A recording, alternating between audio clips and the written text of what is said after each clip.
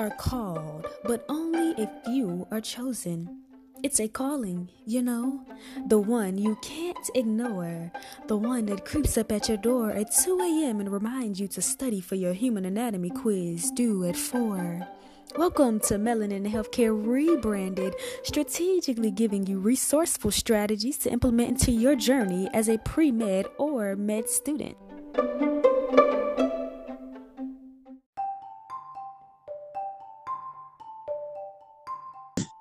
Today's episode, we feature a very special guest.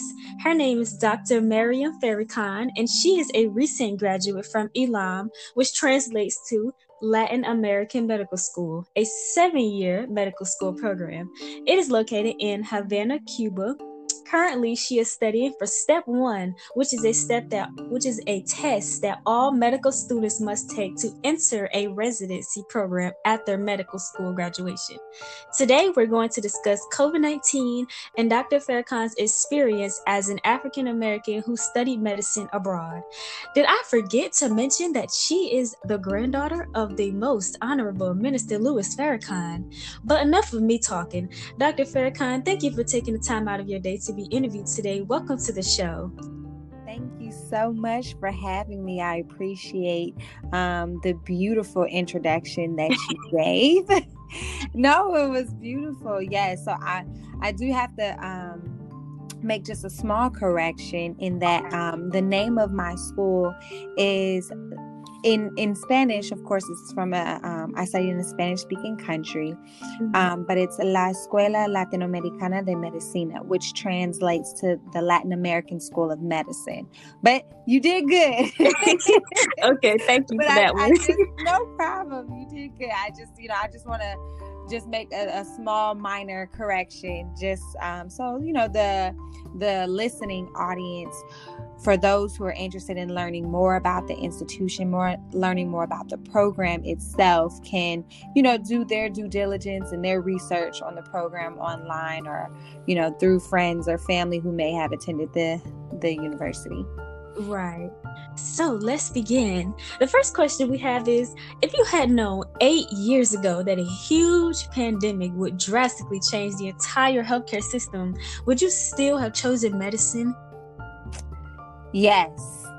You know what? And I think that is a great question, because when I initially decided that I was going to study medicine abroad in Cuba, I had to start thinking about what it is that I wanted to study.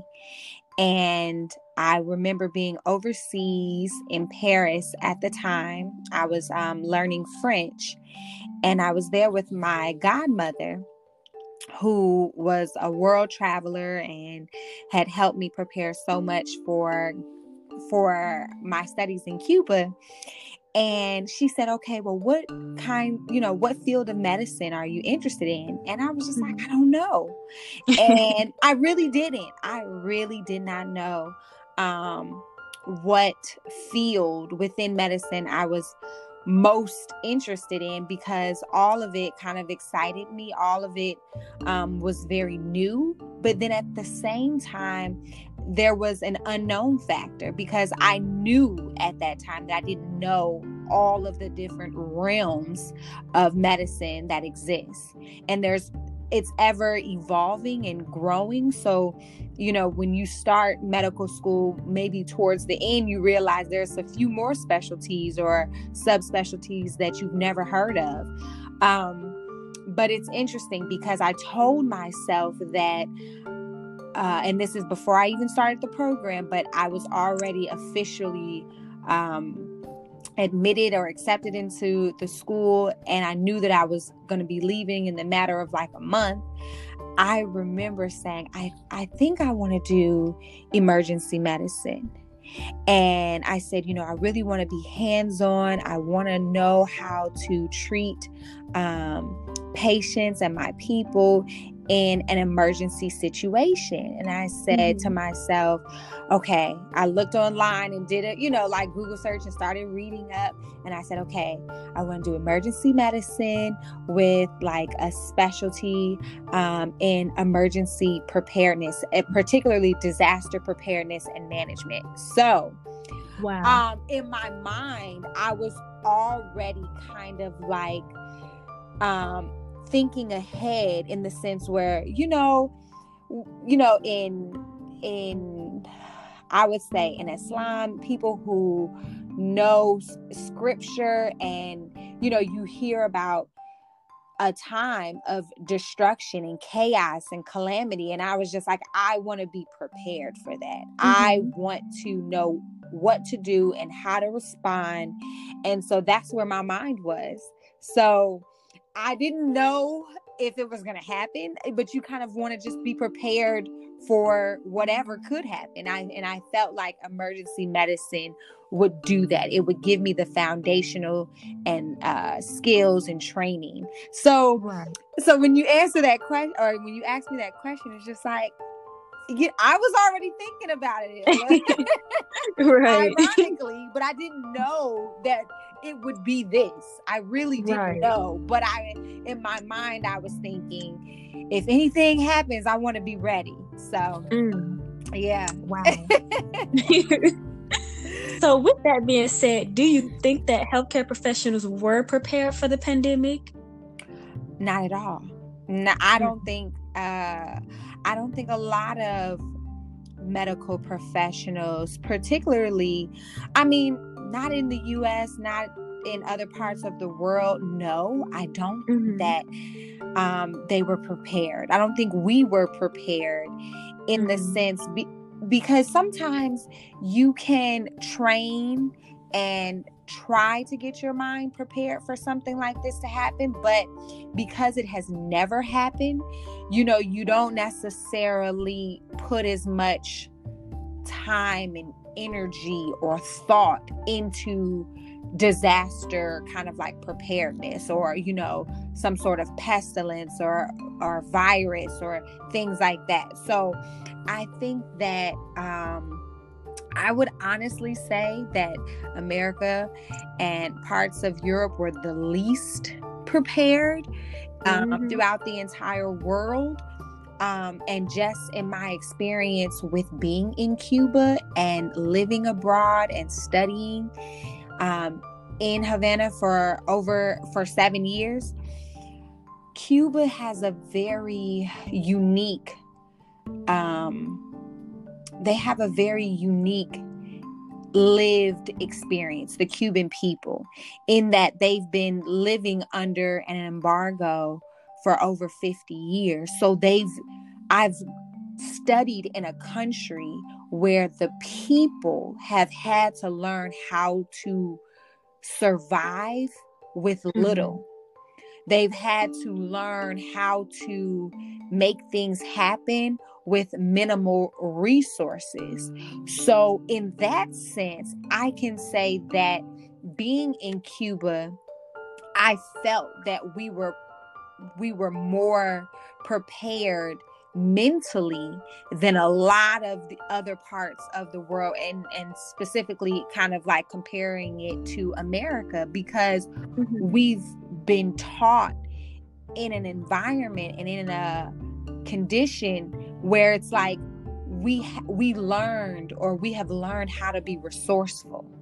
You see what I'm saying? So it has kind of prepared us mentally and physically to deal with situations like this, even though we've never experienced this, or people in my lifetime have never kind of like really experienced, I would say, a health crisis of this magnitude, because of, my studies and just me learning and growing in medicine and in a different culture, in a different language, in a different government or political system.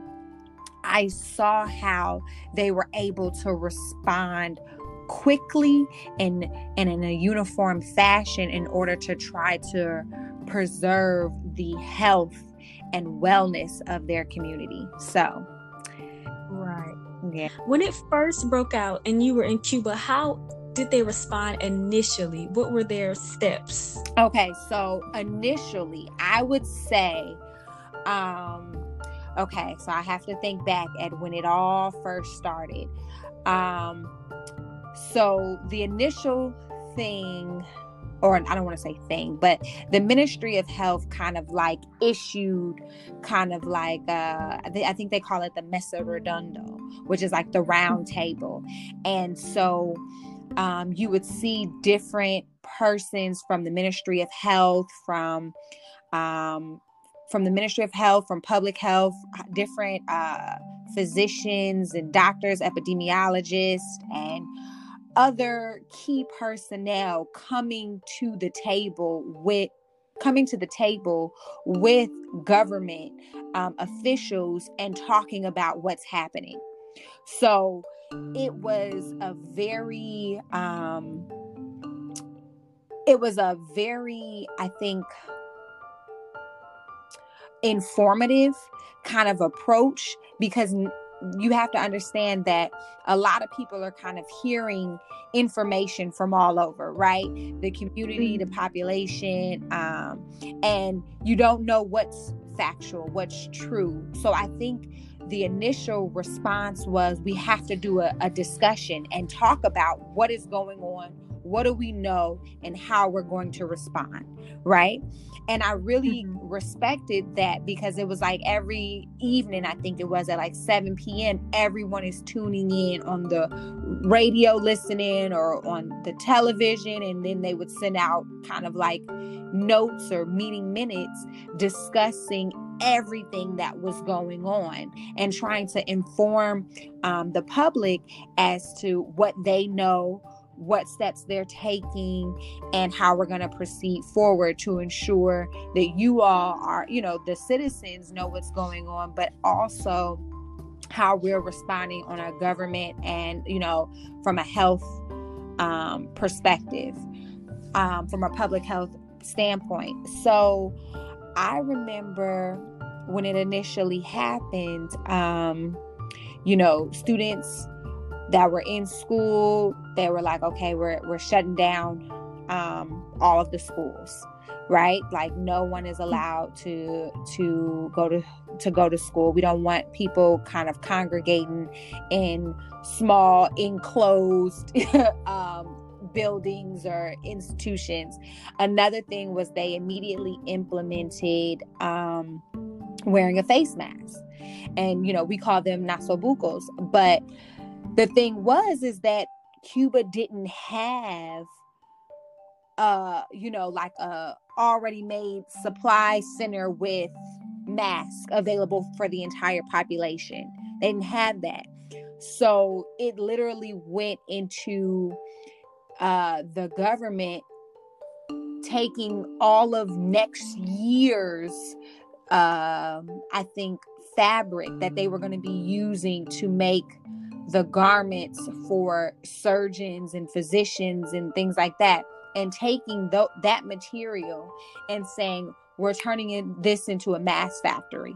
And it seemed like it happened like overnight type of thing, because people were being issued masks that were made in Cuba from material that was initially going to be used for, doctors and surgeons and things for the upcoming year. They were making masks. And so it was, students meeting at a particular clinic in their local community, and everybody getting a mask for free. And so that was like one aspect. Another aspect was, just the educating the public on, okay, this is how we're going to respond, not only from a government standpoint, but on a local level. And in our communities, this is something that we all have to be responsible for. So my safety and the safety of our community is also dependent on how we can adhere to the standards and the kind of like the protocol that we put out there, which was, okay, we need to social distance. We need to wash our hands frequently. And we need to always cover our nose and our mouth. And it literally, like, it was like 7:00 at night, the conversation was had. The next morning, it's implemented. Like, and it was treated like a law. And that was, and I remember telling myself, like, you know, and I think I remember saying this to just a local Cuban, like, what if you don't have a mask? Like, what if you don't have a mask? What if you can't buy one? You know? And the neighbor was saying to me, everyone has a mask. Like, everyone has one. And if you don't have an N95, or you can make one, like, because everyone in Cuba has some sort of handkerchief or piece of cloth that they can use, you know, whether it's a bandana and you just tie it behind your, you know, you tie it behind your neck or something like that. She was like, you know, we have it, you know, so it might not be up to the standard of what we would like it to be, but we have something that can be used as a barrier. If you have a piece of clothing, if you have, you know, a scarf or something, all of these things can be used as a barrier. So literally overnight, everyone was wearing masks. Literally. Wow. Literally everyone. And you couldn't step out your door without your neighbor saying, hey, where's your mask? And so, wow. and so that kind of speaks to the community kind of stepping up, and the Cuban people stepping up and kind of being the reinforcers of this new protocol that, hey, everyone has to wear a mask. I remember, you know, as a student physician, I'm coming out of my door just to throw away the trash, and they're like, where is your ¿Dónde está su nasobuco? And I'm like, oh my God, where's my mask? I'm like, oh my God, look at my house. I just want to take the trash out, you know? And so it literally became, you're like, oh my God, I have a mask everywhere now, like in my purse, in my book bag, you know, around my neck. You're ready at all times, because literally when you step out the house, they wanted you to have a mask. And I remember also, like, you know, any store that you went into overnight, it literally was overnight, that whether you were going to the hospital, whether you were going to the bakery, or getting inside of a kind of like public taxi, before you would get in, your hands would be sprayed with some sort of, you know, like disinfectant to clean your hands. Literally overnight. It was crazy. I was literally impressed. Right.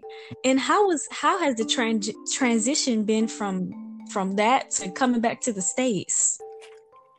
Oh wow. It's so different and relaxed here, honestly. Like, I'm in DC and I'm in Washington, D.C., and, you know, a lot of things are still open. You can still eat in different restaurants. They just kind of have a gap between you and the next person. So they say, oh, this table's available, this table isn't, type of thing. But you see people walking down the street or running, and they don't have a mask on. And, you know, it's easy to forget to even wear a mask, because it's still not mandated. Yeah, it's not mandated. It's not mandated. And then, you know, you see our president who doesn't wear a mask, or if he does, it's very rare, and it's just kind of like brushed off as if it's nothing, or it doesn't do anything.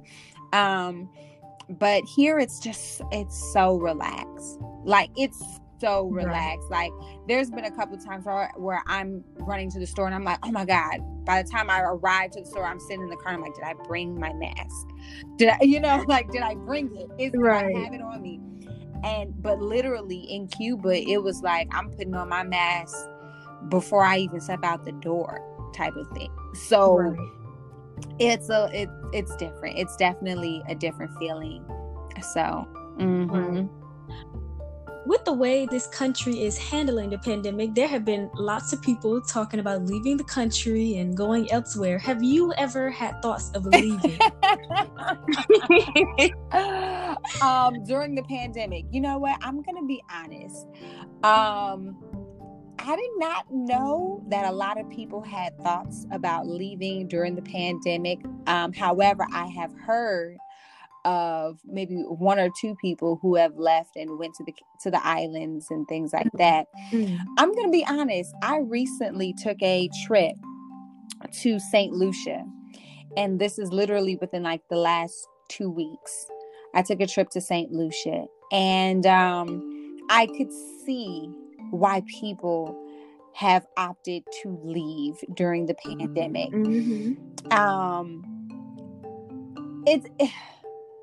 It's interesting because when I got on my flight, I realized that I was probably one of 4 Black people on this flight to St. Lucia. Now, remember, we're talking about the islands, the Caribbean, the West Indies. Right. We're talking 85-degree weather, rice and peas and plantain, and, going to literally a place that I would say is like a heaven.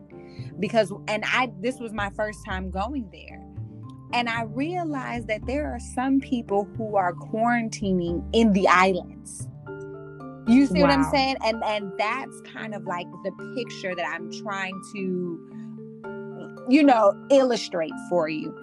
That there are people, and many of them are not Black, from what I could see just on my, flight to the islands. I was one of 4, and I think 2 of them were native St. Lucian, citizen. But there was literally, everyone was going on kind of like vacation to quarantine in the sun, in 85-degree weather, on the ocean, right on the beach, where they could eat good and be in an environment that was pretty much COVID free.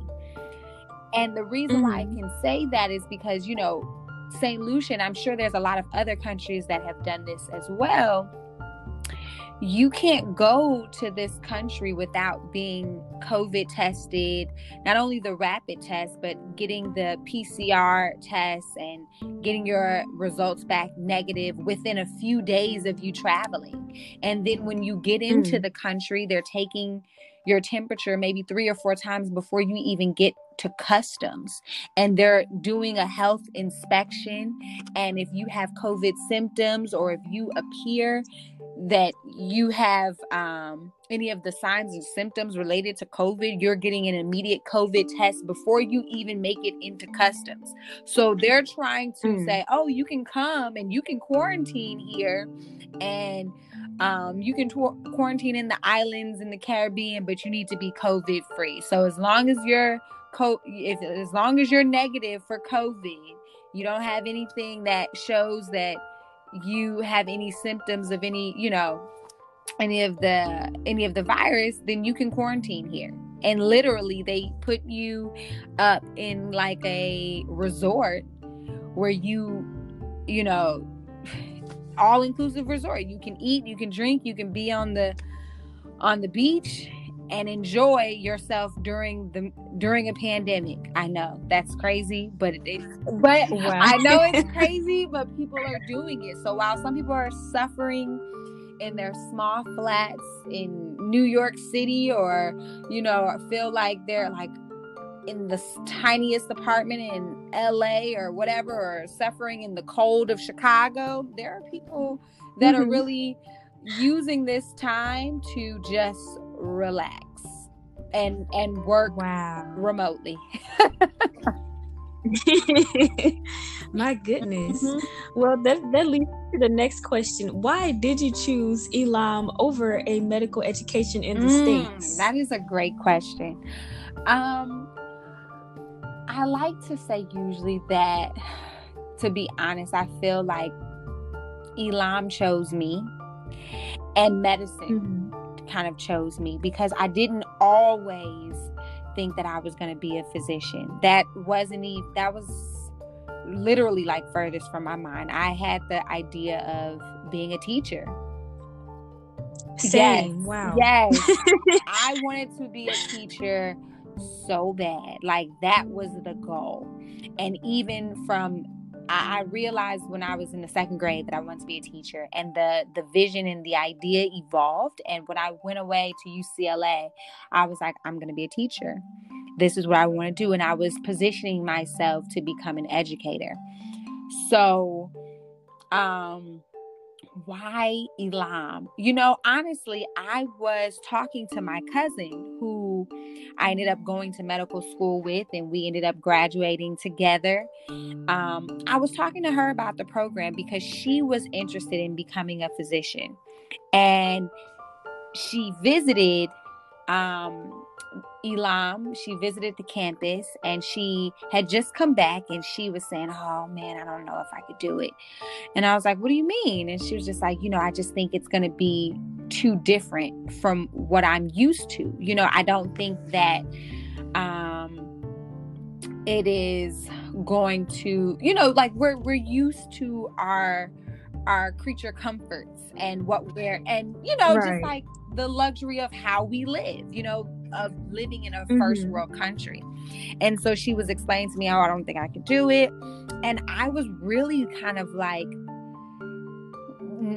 unintentionally selling the program to her, saying like, are you serious? Like, oh my goodness, the history behind the program and the fact that you'll have friends from all over the world who are physicians, and you'll have an opportunity to learn another language and become fluent, and you have the opportunity to learn medicine from such a revolutionary perspective.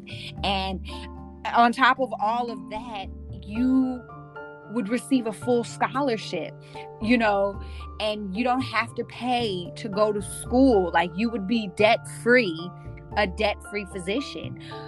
Like, are you serious? You know?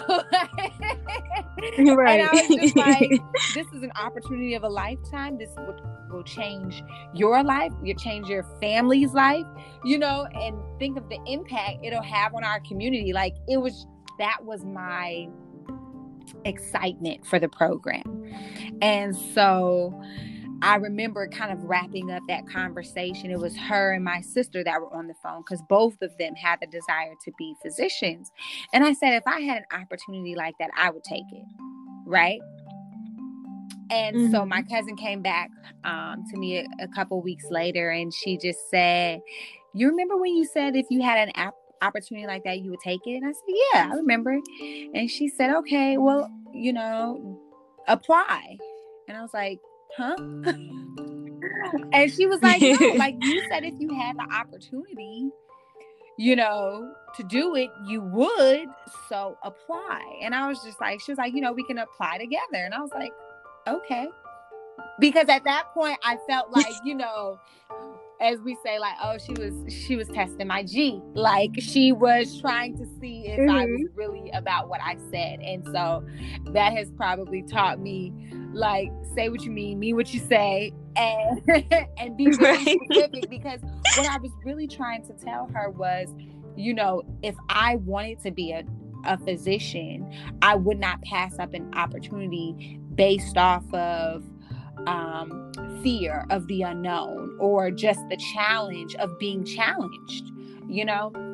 And so I was just like, yeah, okay, sure, you know, I'll apply. And I really didn't think that I was gonna get in. I wasn't, you know, pre-med in undergrad. I was the student who studied math and was one of those students who was like, if the course sounded exciting, I would take it. So, you know, there were times when I did take engineering, or I had to take, you know, a computer coding class, or, you know, I was one of those students where it's like, oh my God, that sounds so good. I'm gonna take it. I'm gonna explore that, you know. And so I applied, I submitted all my documents, and I got in, and I was like, oh my God, I'm going to med school. And I was so kind of like unsure of how people would feel about me getting accepted into med school that I really didn't even tell anyone that I had got accepted and I'm going away to med school, because I was just like, oh my God, what are they going to say? They're going to be like, you weren't pre-med. I don't remember you in all my pre-med courses, or I don't remember you struggle with me. So, so yeah, that was pretty interesting. It was so when you ask me the question, how did I choose Elam? How did I choose medicine? I really, really feel like, you know, it chose me. It was like divine intervention, because like I said, I had no idea, you know, from my freshman all the way up to like my junior year of college that I was about to go into medicine, literally right after graduation. So that's very interesting. What was the first year like when you first got there? Talk about that. It was challenging. No, seriously, it was like super challenging. Like I said, I wasn't pre-med, so I had to kind of fill a few gaps. I had never, ever taken a Spanish course, so I didn't know any Spanish going into the program. So it felt like me playing catch up the first year. It was like, I have to learn Spanish because all of the courses are in Spanish, but I've never spoken any Spanish. And like I said, I was in Paris literally a few weeks before I had moved to Cuba. So I spoke French and I spoke English, and I felt like, okay, maybe I'll, you know, communicate in French if they don't understand my English. And I remember my cousin kind of tapping me and was like, yo, they don't speak that language. And I was like, well, these are the only two that I know, you know, like these are the only two that I know. So I was just like, I don't know what else, you know. And I remember kind of being on the plane and downloading what is that, Rosetta Stone or something. Duolingo. I was trying to download Rosetta Stone, and you know, maybe got 10 or 20 minutes into it, and then I was like in Cuba. So it was so I didn't know anything. I was just like, oh my goodness. So it was hard. It was challenging academically for sure. It was a little challenging mentally and emotionally because I lost someone close to me within my first year. I lost my godmother, and you know, it was also a blessing and something that I know I'll never forget. And I'm sure that there are moments that I'm going to think about in the future and be like, man, I remember, you know, X, Y, and Z while I was in Cuba. But, you know, just the people that I met. I remember in my class, I had students from the Solomon Islands, from Guinea, from Cameroon, from different parts of the islands. Like literally, I remember speaking to a few of my classmates initially in French when I first got there, because their first language was French. So, and when you originally start the program, you're with international students. So I had met people from just so many countries, from Angola to South Africa, from Ghana, Togo, Benin, from Mali, from Chad, from Sahara. It was just like, wow. The cool part was like, I am in medical school and everybody's Black. Right. That's the best part. You know, or literally everybody was melanated or a person of color. I mean, you know, that part was like, oh my God, because I didn't go to a HBCU. I went to a PWI.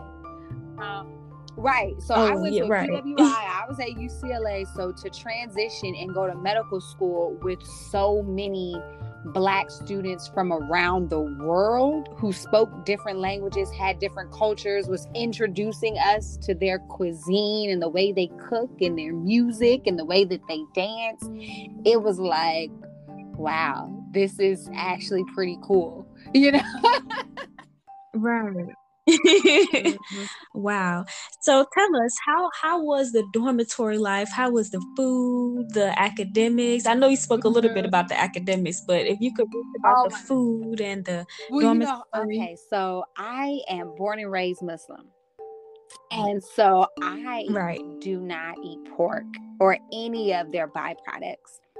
So Mhm. living abroad in Cuba definitely was a struggle because Cuban people eat pork and they put pork in everything, it seems like. I mean, it was one Mhm. time I remember Rakaya and I, that's my cousin who graduated medical school with me, we went to a restaurant and she was eating some bread and and I remember I was like, oh my God, it's like a cinnamon roll. And she was like, what is that? And I was like, I think it's, cinnamon bun or something. And then we found out that it was like bits of like pork in the bread. And she was like, who puts pork in bread? Like, Right. so the funny thing is, oh my God. Ooh, the food. Okay. That was a struggle. That was a real struggle. Most Mhm. people, especially the Americans who study in Cuba, would lose weight. So I think the most I lost was probably about 20 pounds, but you had people losing, I think I lost between like 15 and 20 pounds when I was living in Cuba. I think my cousin lost like 60 pounds. Like it was hard Wow. because there's no 7-Eleven or Walgreens or even just like fast food restaurants. Like that does not exist in Cuba. So our diet was like the typical Cuban diet. It was rice, you would have white rice, black beans, maybe some chicken or some fish, plantains, or a fried egg. And then maybe you'd have like a little salad or some fruit. And that was like literally what we ate for years. For years. Of course, Wow. you Oh would my get like an goodness. occasional pizza, but for the most part, that was it. Yeah, like it was, some Wow. soup or something like that. So that was a struggle. A lot of us would literally lose weight. I was talking to my sister about it yesterday and she was like, man, you lost so much weight while you were in Cuba. And she visited me and said, she said, man, I brought you food, to bring. Because, usually I would say all the time while I was living in Cuba, you can come visit. I don't mind. Just make sure you bring a care package with some goodies in there. And my sister came for my 29th birthday and she's brought some food. Mhm. And she said that she was so hungry in the middle of the night that she ended up eating some of my food and she felt so bad. But she was like, I was so hungry. I was like, she was like, Wow. we went walking, we went to look for some food. Everything was closed. There was no food. We couldn't find anything, late at night, you get the munchies. And she was just like, we had paid somebody to kind of like show us around. And when he took us to some place, all there was pork, so we couldn't eat. She was like, and I'm so sorry, but I ended up eating your food. And I was just like, she was like, I felt horrible because I knew you were going to be there for a couple more months. But she was like, I felt like I was starving. So what was your last year like? What was the day-to-day experience Okay. of the So last year? My last year was pretty typical of like a first year intern. So my last year of my program is an intern year.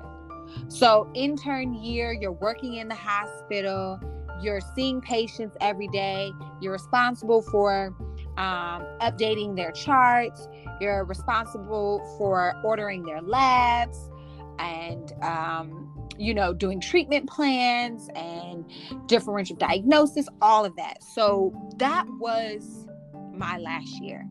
It was literally me working in the hospital every single day, except maybe one day a week. I think we had off either Saturday or Sunday, not both days. And then we would work 24-hour shifts sometimes every 3 or every 5 days. It depended. It really depended on just how we were dealing with COVID at that time. But it was, it was work. It was just work. It was just work. Whether we were, and we would kind of like rotate through pediatrics, internal medicine, surgery, OB-GYN. And we were just literally like in the hospital every day. And, you start to really feel like a physician. You really do. And right. you establish a bond with some of the nursing staff. You establish a bond with the cleaning crew, which surprisingly, and I don't know if a lot of people know this, but the axillary or the health allies are so important to the functioning of a hospital.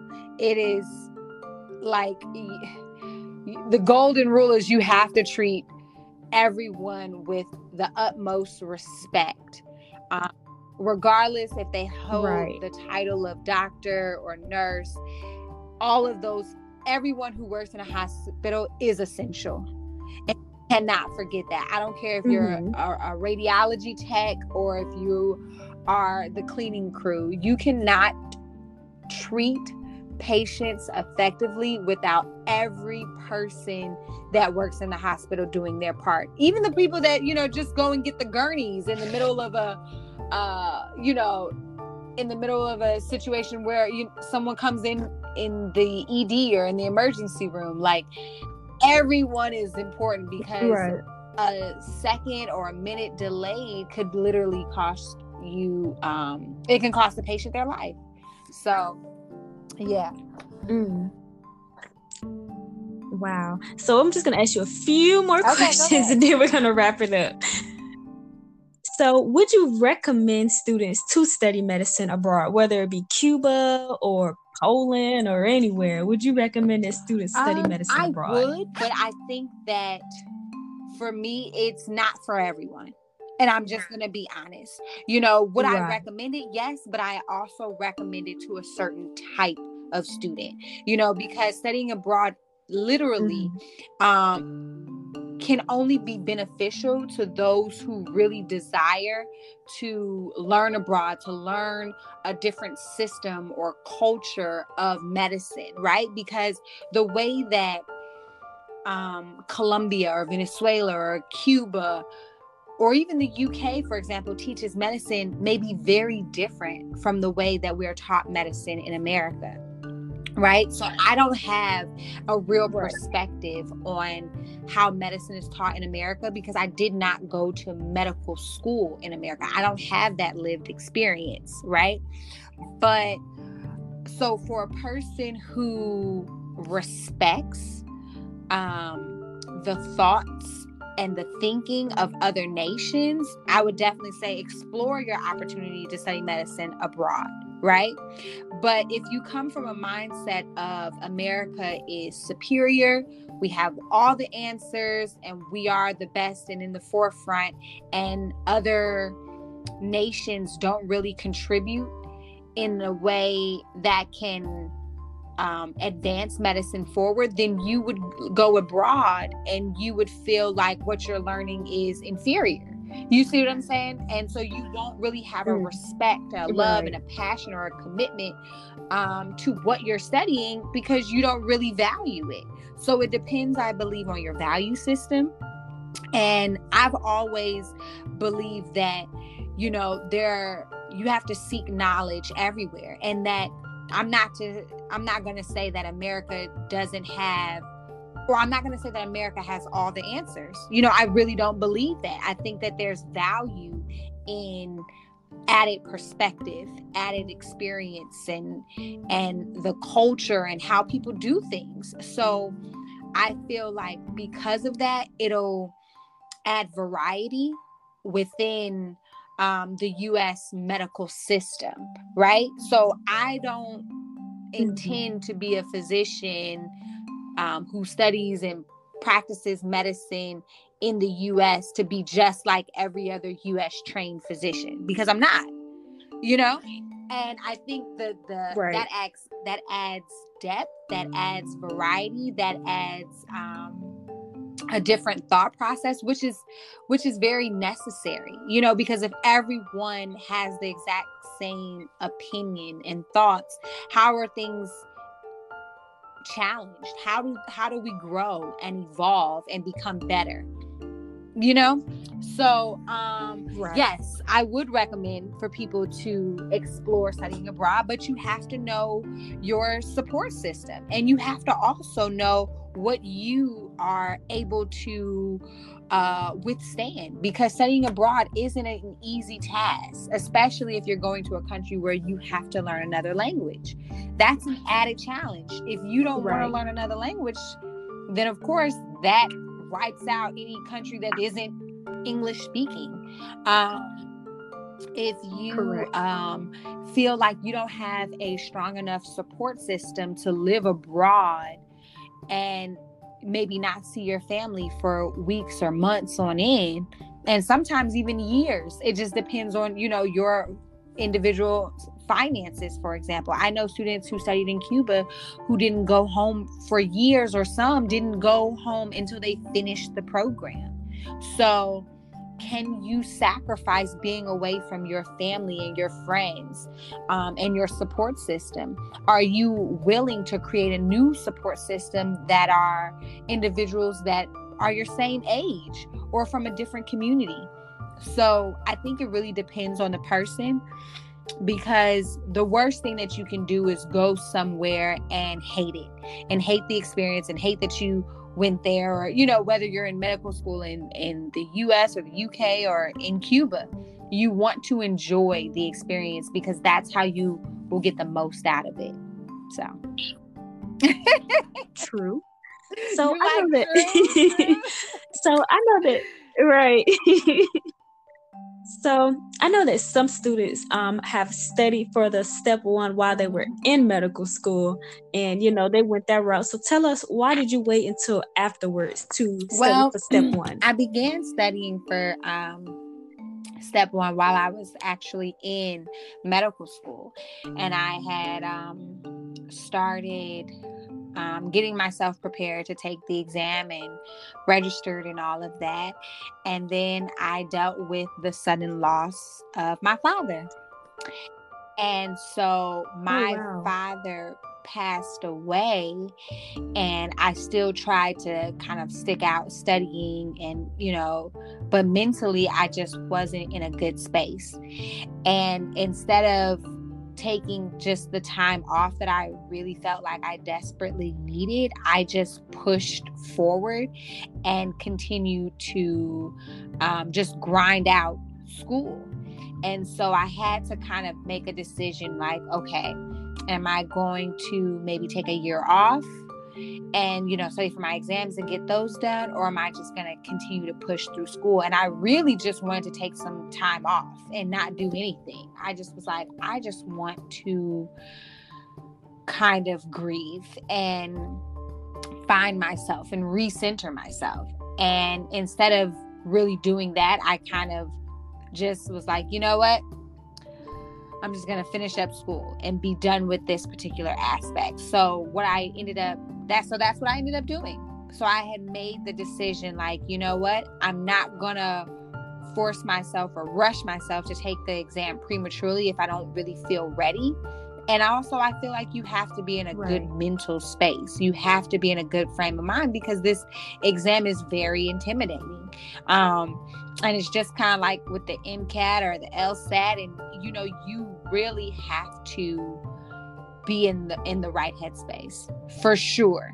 And I think that's what I've heard a lot of colleagues, even from like the University of Chicago and, other prestigious universities where students it's not about not being intelligent or not being disciplined, but think about all of the students who were or are in medical school and they're a person of color and they're thinking about just the finances of paying for this medical degree, but then they're also looking on television or looking outside their doors or experiencing the loss of Black life and the assassination and the murder of so many of their people that look like their brothers or their cousins.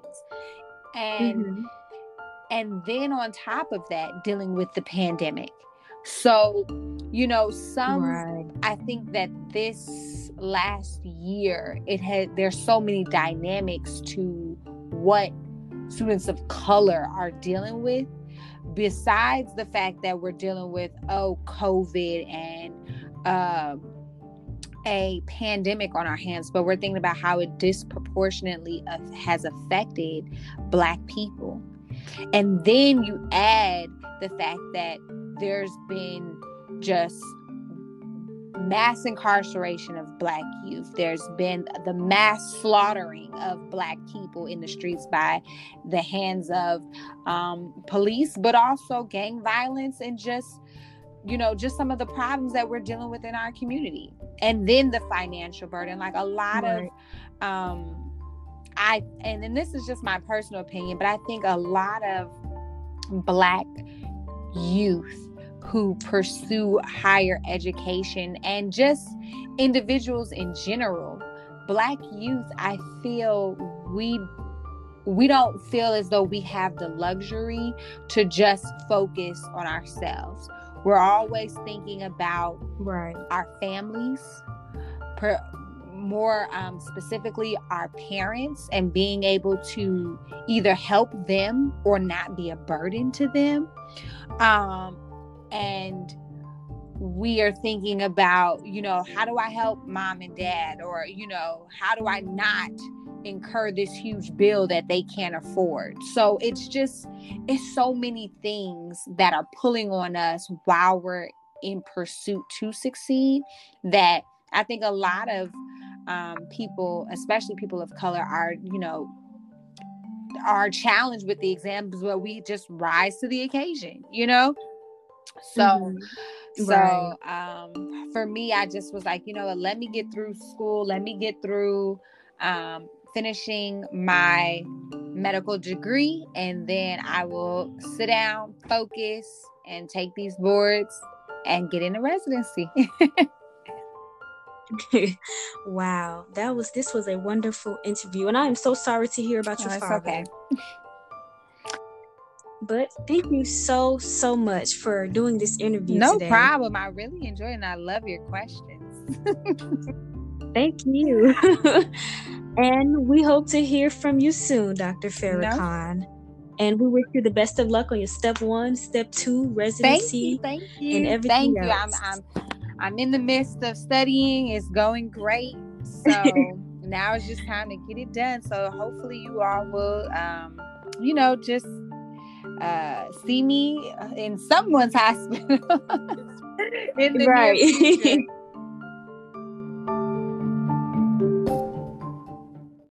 Thank you for listening to Melanin in Healthcare. For more education, representation, and inspiration, stay tuned for episode number 5.